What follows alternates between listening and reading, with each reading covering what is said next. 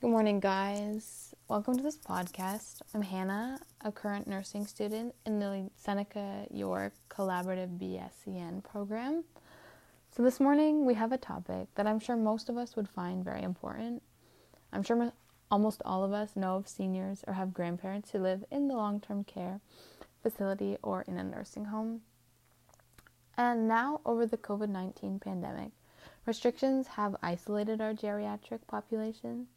And while this was good to protect our seniors, this podcast just dives into how this isolation affected them.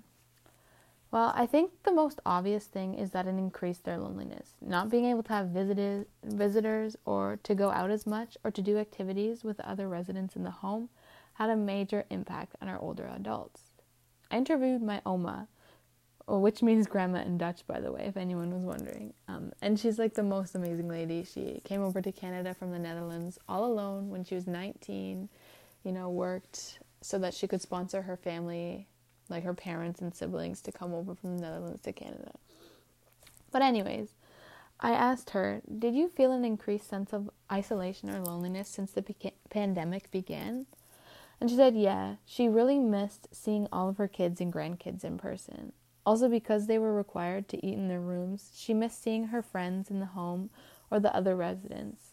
But she said she couldn't complain because the isolation didn't bother her as much as others. For many seniors, this isolation took a huge toll on their mental health. Rates of loneliness went up significantly from the start of the pandemic. My Oma stated, you could really see it on some of the people's faces, They were really sad.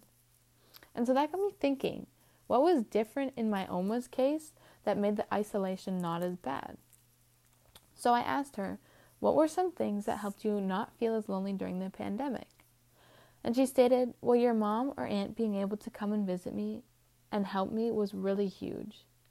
My mom and aunt were instated by the long-term care facility to be caregivers to her. So they each went in once a week to visit my Oma and help her with anything she needed, whether that was bathing or cleaning the house or talking or food, getting groceries, whatever.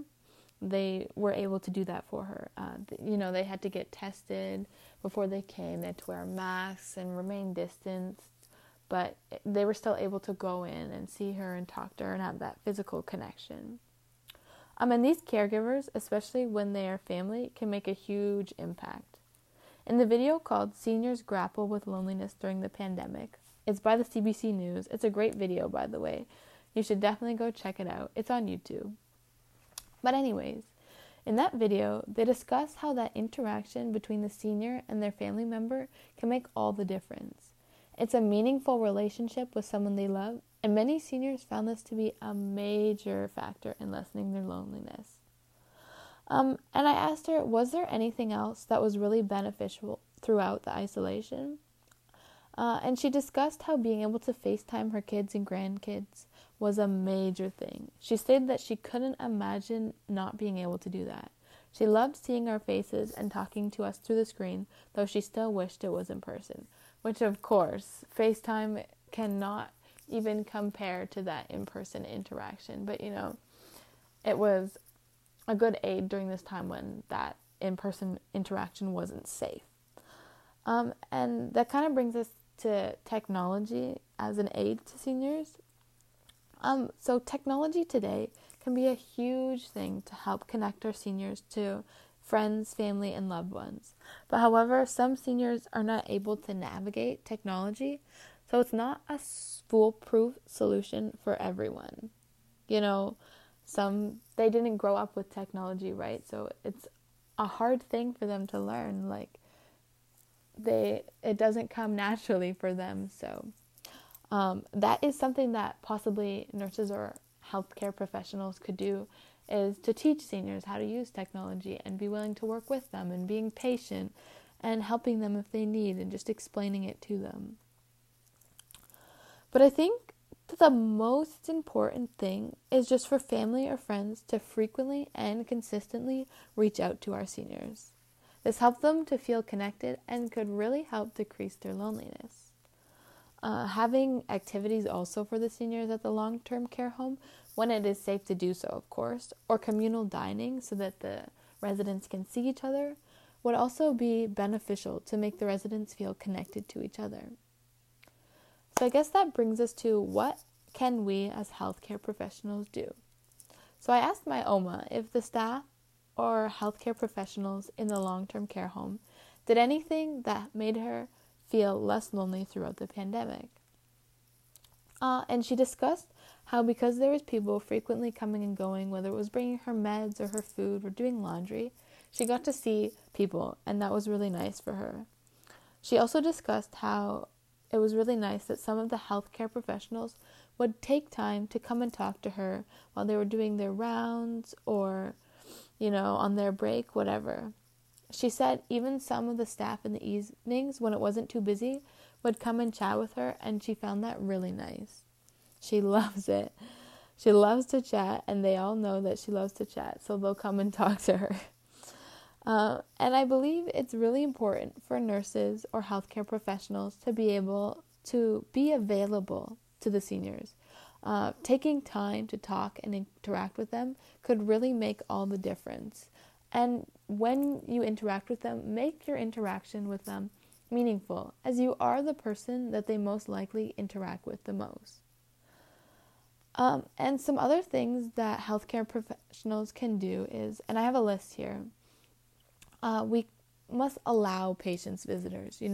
That in-person connection is vital. Seniors already struggle with loneliness before the isolation so now that, we're coming out of the COVID-19 pandemic, hopefully, and restrictions are lessening, just make it easy for visitors to come, allow visitors to come. Seniors need this interaction to feel connected, to, see their family, their loved ones. It's very important. And then we can help, like I said before, seniors with technology if they need, if they want to FaceTime or they want to text somebody or call, just help them if they need help, be willing and be available and able to help them and teach them. And another major thing that I think often gets neglected is not talking down to seniors. Like talking to a senior as if they're a child just because they are of the older population, that's not right. They have more lived experience than you do. They have lived longer. They probably know more than you do. Listen to what they have to say and speak to them with respect. That's very important. And another thing is, don't be so focused on their physical health that you neglect mental health, because mental health can affect physical health. Healthcare professionals, nurses, whatever, we're busy.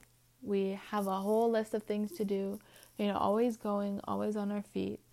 But we still need to be observing their mood, their emotions, like their facial expressions, things like that, because that can have a big impact in their overall well-being. Nursing, it's a holistic approach. You approach not only the physical, but the mental as well, because they're interconnected.